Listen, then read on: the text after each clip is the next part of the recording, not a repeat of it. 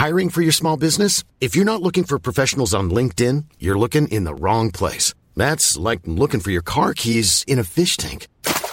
LinkedIn helps you hire professionals you can't find anywhere else, even those who aren't actively searching for a new job but might be open to the perfect role. In a given month, over 70% of LinkedIn users don't even visit other leading job sites. So start looking in the right place. With LinkedIn, you can hire professionals like a professional. Post your free job on linkedin.com/people today. Millions of people have lost weight with personalized plans from Noom. Like Evan, who can't stand salads and still lost 50 pounds. Salads generally for most people are the easy button, right? For me, that wasn't an option. I never really was a salad guy. That's just not who I am. But Noom worked for me. Get your personalized plan today at Noom.com. Real Noom user compensated to provide their story. In 4 weeks, the typical Noom user can expect to lose 1 to 2 pounds per week. Individual results may vary. This is Little Atoms, a radio show about ideas and culture. With me, Neil Denny. This week, Ottessa Moshfegh returns to the show to talk about her latest novel, My Year of Rest and Relaxation.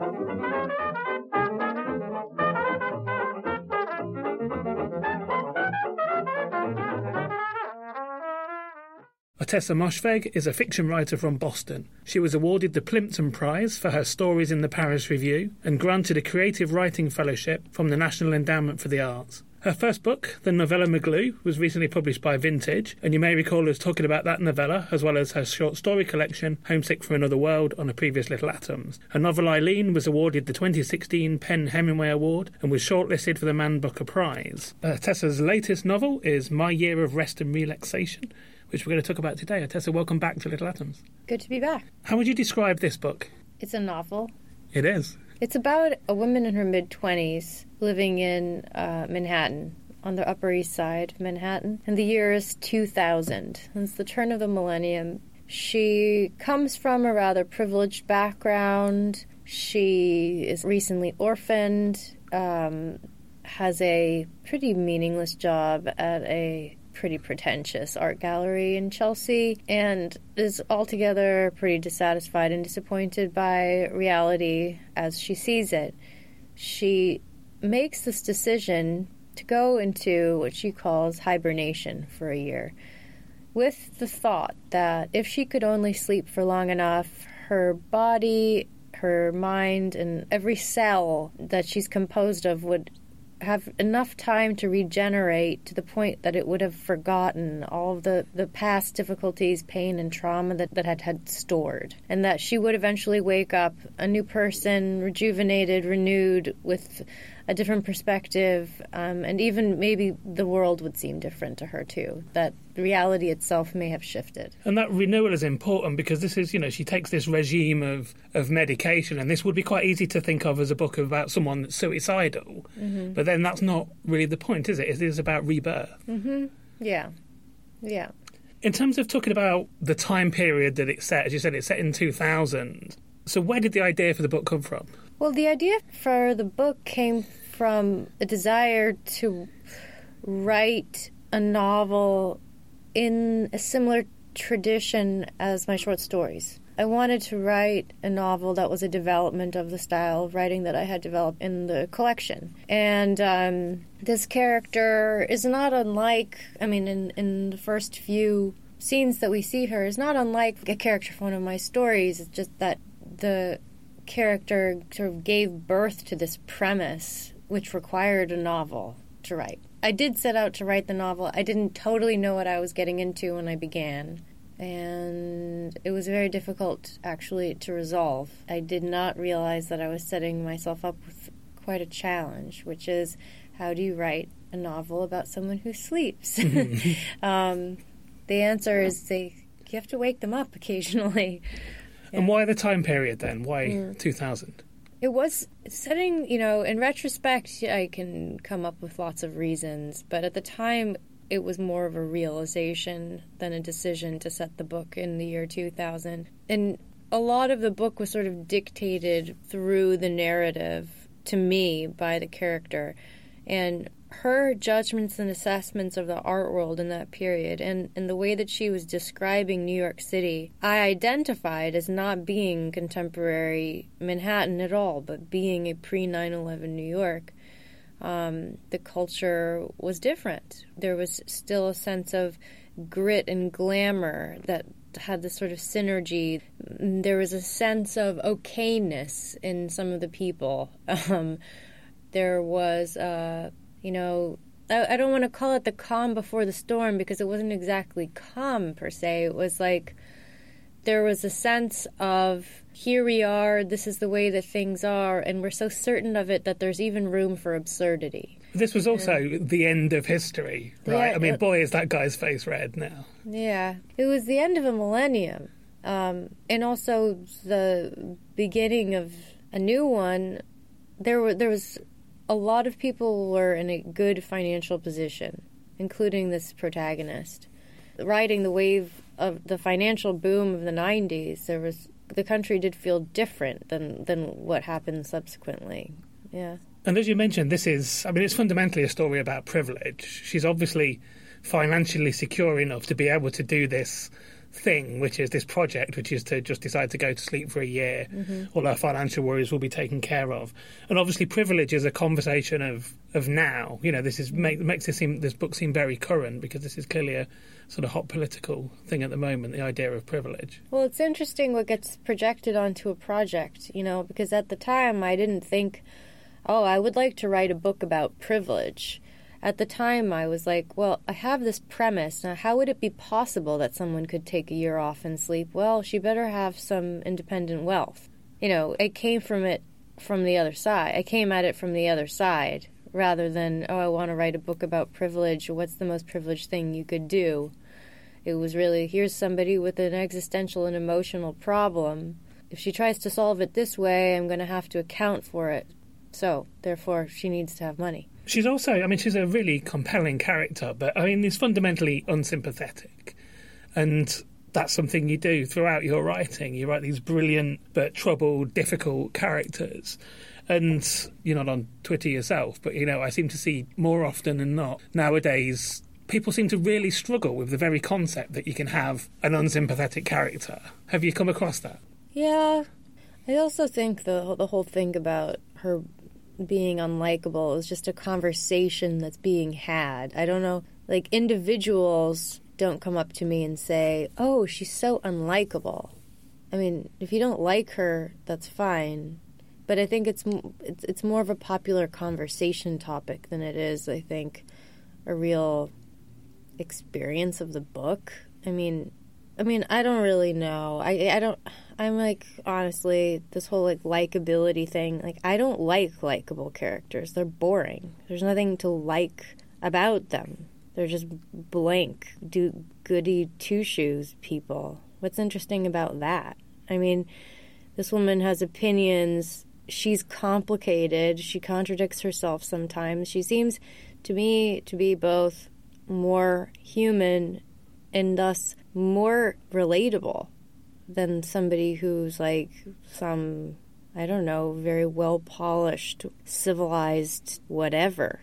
And I don't understand why people want to dislike her so much. Is it just that, we're trained to dislike people with privilege because that's what's politically correct right now? Or is it that they just feel judged by her? Don't take it so personally. Is it, Well, she's certainly judging other people in the book, so we'll get to her relationship with her supposed best friend, Raver, a bit later on, but the way that she describes her supposed best friend throughout the book is unlikable. Reva is unlikable, but so is everybody else. I don't know. No, I don't. This is the thing. What do you? We can point out, she's critical, but, what else are you supposed to say about somebody?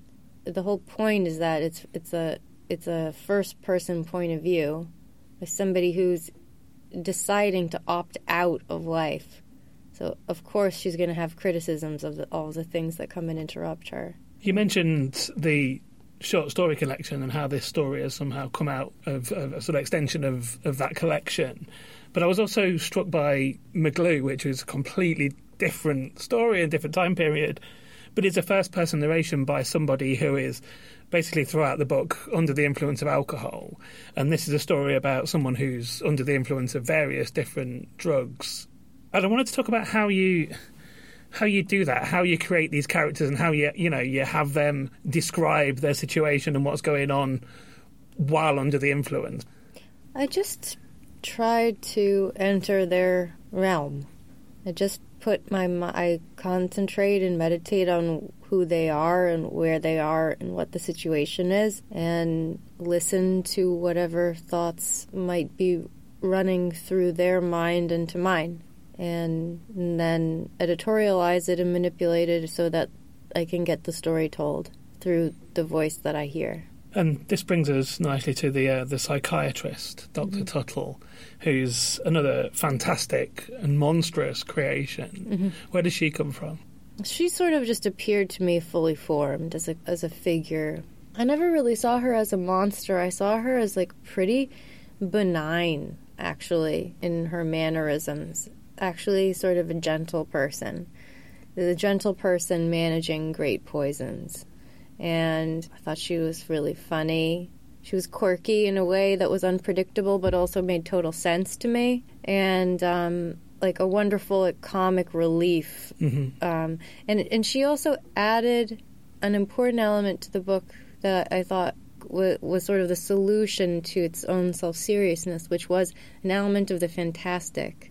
I mean, this isn't a book that's pretending to be nonfiction. I mean, this is there's an element of, I don't want to say it's surreal, but you do have to suspend your disbelief in order to, ingest the book. And she's really funny. And in fact, this book is, we might sound like we're talking about a book that's a quite grim subject matter, but it's really funny. It is really funny. And I heard, I'm not sure what it was another podcast, but David Sedaris mentioned your book and how much he likes your work and described your writing as funny in a way that the person that's writing it doesn't necessarily know that they're funny. What do you think that means? Does that sound right to you? I think he doesn't know me very well. But, he's been a huge supporter of my work, and I'm really grateful and flattered that he likes it. And I think that he thinks that I might not know I'm being funny is actually a huge compliment, because it means I'm getting away with it without being transparent. So, yes, I know I'm being funny. I'm just really good at it. Ha ha ha ha.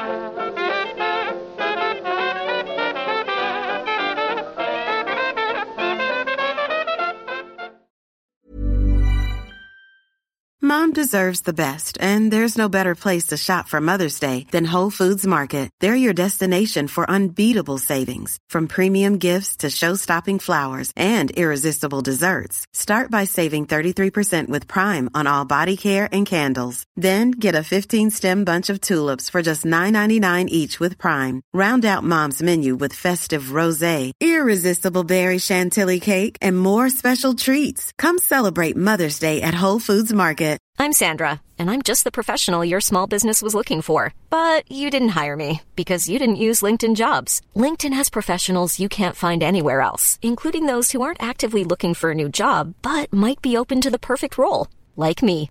In a given month, over 70% of LinkedIn users don't visit other leading job sites. So if you're not looking on LinkedIn, you'll miss out on great candidates like Sandra. Start hiring professionals like a professional. Post your free job on linkedin.com/people today. Millions of people have lost weight with personalized plans from Noom. Like Evan, who can't stand salads and still lost 50 pounds. Salads generally for most people are the easy button, right? For me, that wasn't an option. I never really was a salad guy. That's just not who I am. But Noom worked for me. Get your personalized plan today at Noom.com. Real Noom user compensated to provide their story. In 4 weeks, the typical Noom user can expect to lose 1 to 2 pounds per week. Individual results may vary. You're listening to Little Atoms. I'm Neil Denny. Today I'm talking to Ottessa Moshfegh. We're talking about her latest novel, My Year of Rest and Relaxation. Ottessa, we mentioned Dr. Tuttle, and she's the psychiatrist that prescribes this regime of various different medications to our narrator, some of which are invented, which we'll get to in a minute, but plenty of them aren't. And she does take fistfuls of various different, antidepressants or sleep medications and things. How much sort of research did you do into these sort of medications and whether or not these great fistfuls of drugs would actually do what they're supposed to do?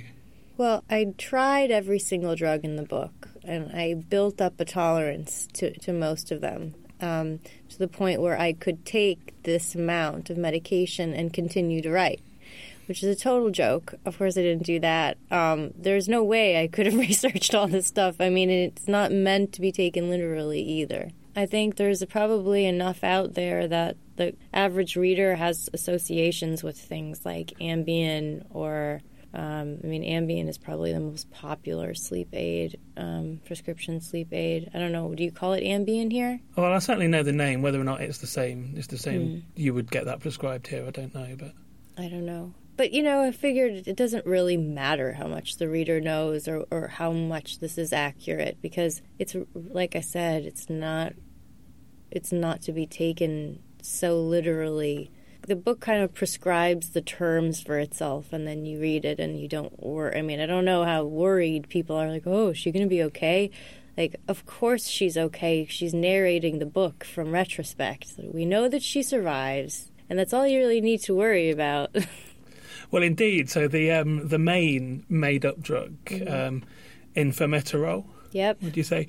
This is a drug that basically puts her into like a fugue state for days. She has these blackouts where she'll wake up and the flat is full of like new shopping and stuff that she's been out and purchased in the 3 days when she's been under and has no idea that she's done it. Where does this idea come from? Well, I think the idea, the blackout isn't a new idea.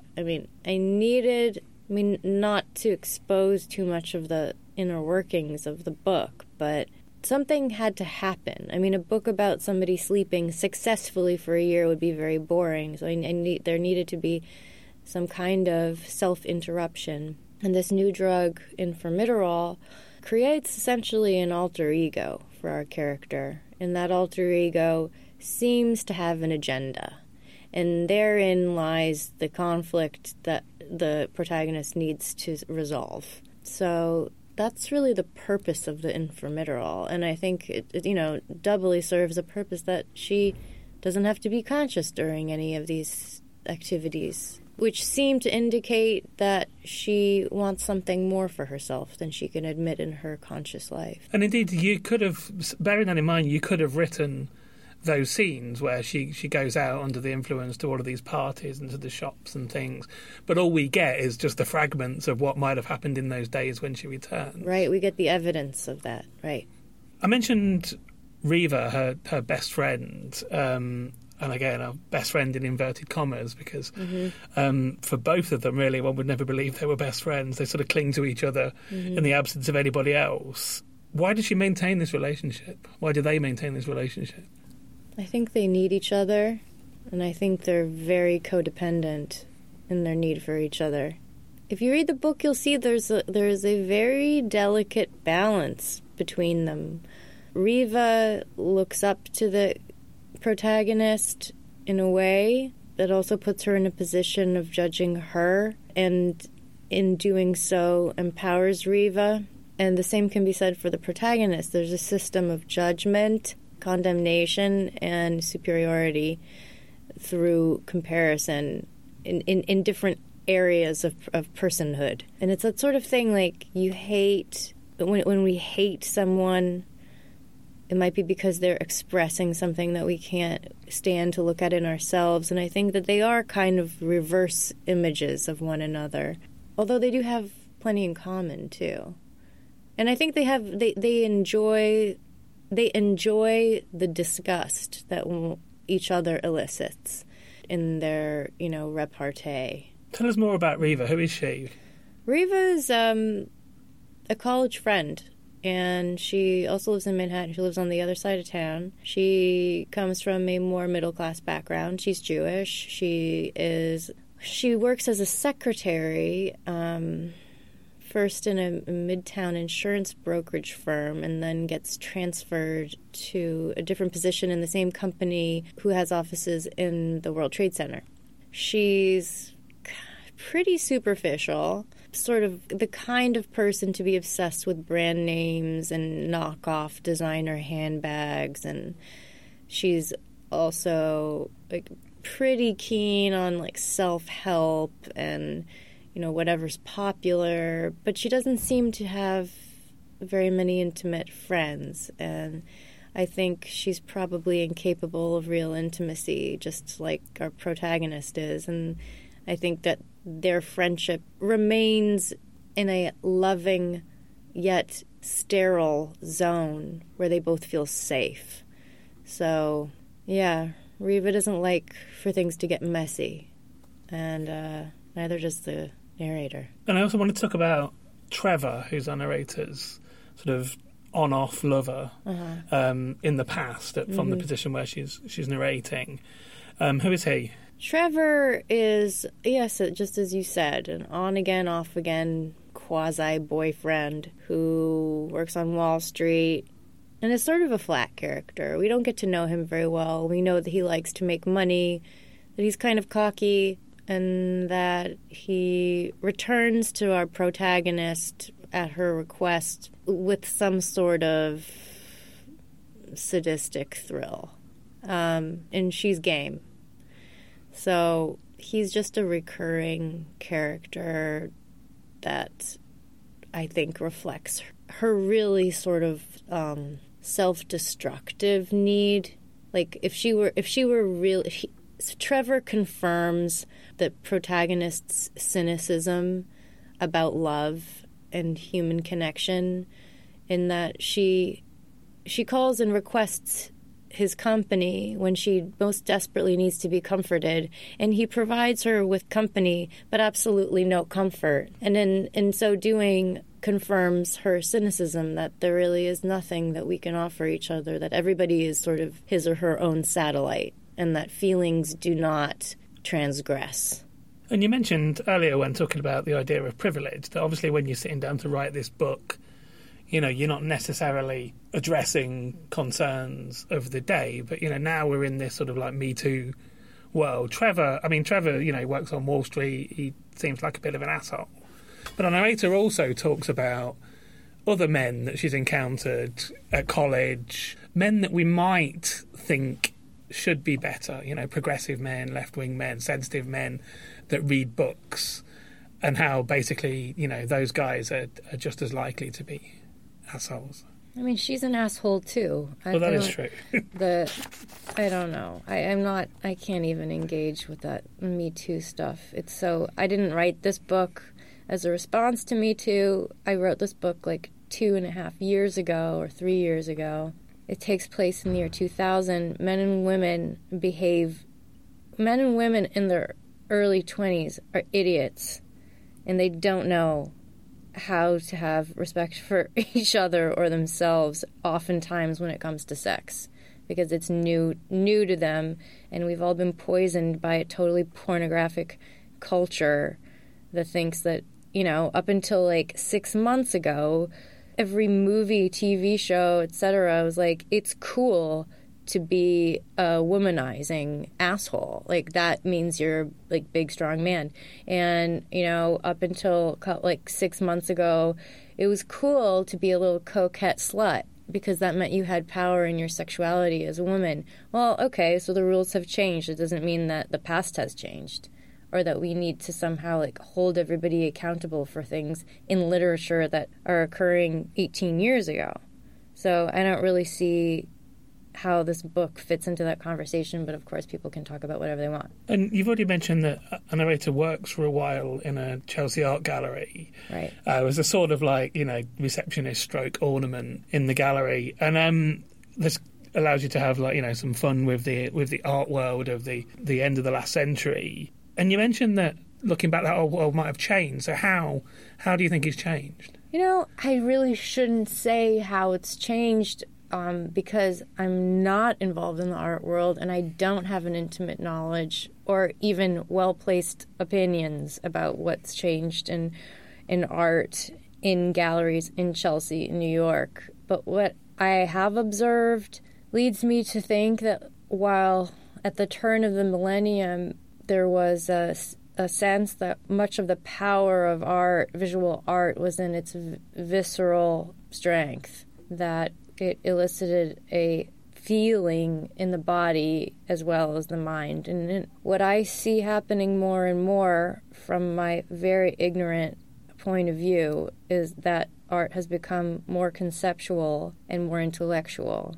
I often walk into a gallery, look at a thing, and then have to read for half an hour what it means. I'm not saying that's less valuable than art from 20 years ago, but it's certainly different. And I wanted to capture in my year of rest and relaxation a time where art really was extremely visceral, immediate, very visual, to the point of disgusting absurdity. That I thought was hilarious. And we do get plenty of that in this book, in some of the artists. Mm-hmm. The last time we spoke, we talked about some other writers that might be an influence on your writing in general, and I wanted to talk about what other writers might have been an influence on this book in particular. People ask me this a lot, and my answer is consistently one note, and it's that I didn't read very much at all when I was writing this book. I read a little bit for research, mostly about the art world, but if there was a novel that influenced me, I would have to say that it was American Psycho by Bret Easton Ellis. I wasn't reading the book at the time, but I had read it, and I kept it as a reference point for myself to help me understand the distance between myself as the author and my character as my narrator, so that I could manipulate my narrator without losing her sense of authenticity in the voice. Yeah. It's funny because I immediately thought of American Psycho, but didn't really want to say that because it seemed too obvious. But yeah, you can definitely see its influence in this book, I think. I mean, it's really obvious why I would think of it too. I mean, it's American Psycho takes place in a different period in New York, but it is, a sort of a satire of the city and the culture, especially to do with the moneyed parts of culture. I mean, when I pictured Trevor, I would almost picture Patrick Bateman, even though Trevor really isn't a murdering psychopath at all. But he might dress like that. Yeah, I mean, I love how far he pushed that character. That was really inspiring. I think Ellis is a writer that I would never compare my work to, but who I think is so peculiarly genius that reading, I just reread Less Than Zero, and I just find him so different from anyone else and really astonishing. I really admire his work. And then just one thing from me, and then I'll get you to read some if you would. Oh, what are you going to be working on next? I'm working on a new novel at very early stages, so not much to report yet. I'm really just doing research, but it's narrated by a ghost. So I'm not setting out to write comedy. It's a little bit more of a serious and historical novel. It takes place the turn of the last century, about a young Chinese woman who immigrates to California during the Chinese Exclusion Act, so she has to do so in drag and then live as a man with much difficulty in San Francisco, in a fictionalized San Francisco in the early 1900s. So it's sort of a saga, and I haven't written it yet. Well, it sounds amazing. Thanks. Can I get you to read? Riva had an interesting method of mixing her drinks. After each sip of Diet Mountain Dew, she'd pour a little Jose Cuervo into the can to take up the space her sip had displaced, so that by the time she finished, she was drinking straight tequila. It was fascinating to me. I caught myself imagining the ratio of Diet Mountain Dew to Jose Cuervo in that can, what the formula would be to measure it, sip by sip. I'd studied Zeno's paradox in high school algebra, but never fully understood it. Infinite divisibility, the theory of having, whatever it was. That philosophical quandary was exactly the kind of thing Trevor would have loved to explain to me. He'd sit across from me at dinner, slurping his ice water, muttering fluently about fractions of cents and the fluctuating price of oil, for example, all while his eyes scanned the room behind me as though to affirm to me that I was stupid, I was boring. Someone far better might be getting up from a table to go powder her nose. The thought stung. I still couldn't accept that Trevor was a loser and a moron. I didn't want to believe that I could have degraded myself for someone who didn't deserve it. I was still stuck on that bit of vanity, but I was determined to sleep it away. So I've been talking to Ottessa Moshfegh. We've been talking about her latest novel, My Year of Rest and Relaxation, which is out now from Jonathan Cape. Ottessa, thank you so much for sharing it with me. Thank you. This episode of Little Atoms was produced and presented by me, Neil Denny, and was first broadcast on Resonance 104.4 FM. Little Atoms is supported by 89UP, and the podcast is hosted by Acast. Find us on iTunes, and if you like the show, please do leave us a review. You can find old interviews, new journalism and more on our website littleatoms.com. Thanks for listening.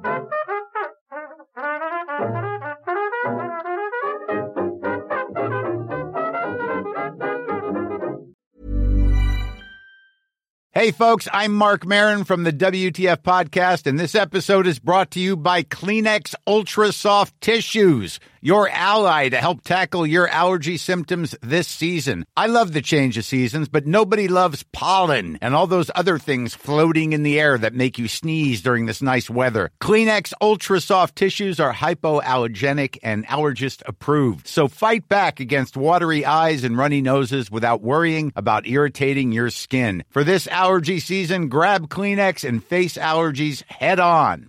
Hey, it's Paige DeSorbo from Giggly Squad. High quality fashion without the price tag. Say hello to Quince. I'm snagging high-end essentials like cozy cashmere sweaters, sleek leather jackets, fine jewelry, and so much more. With Quince being 50 to 80% less than similar brands. And they partner with factories that prioritize safe, ethical, and responsible manufacturing. I love that. Luxury quality within reach. Go to quince.com/style to get free shipping and 365-day returns on your next order. Quince.com/style.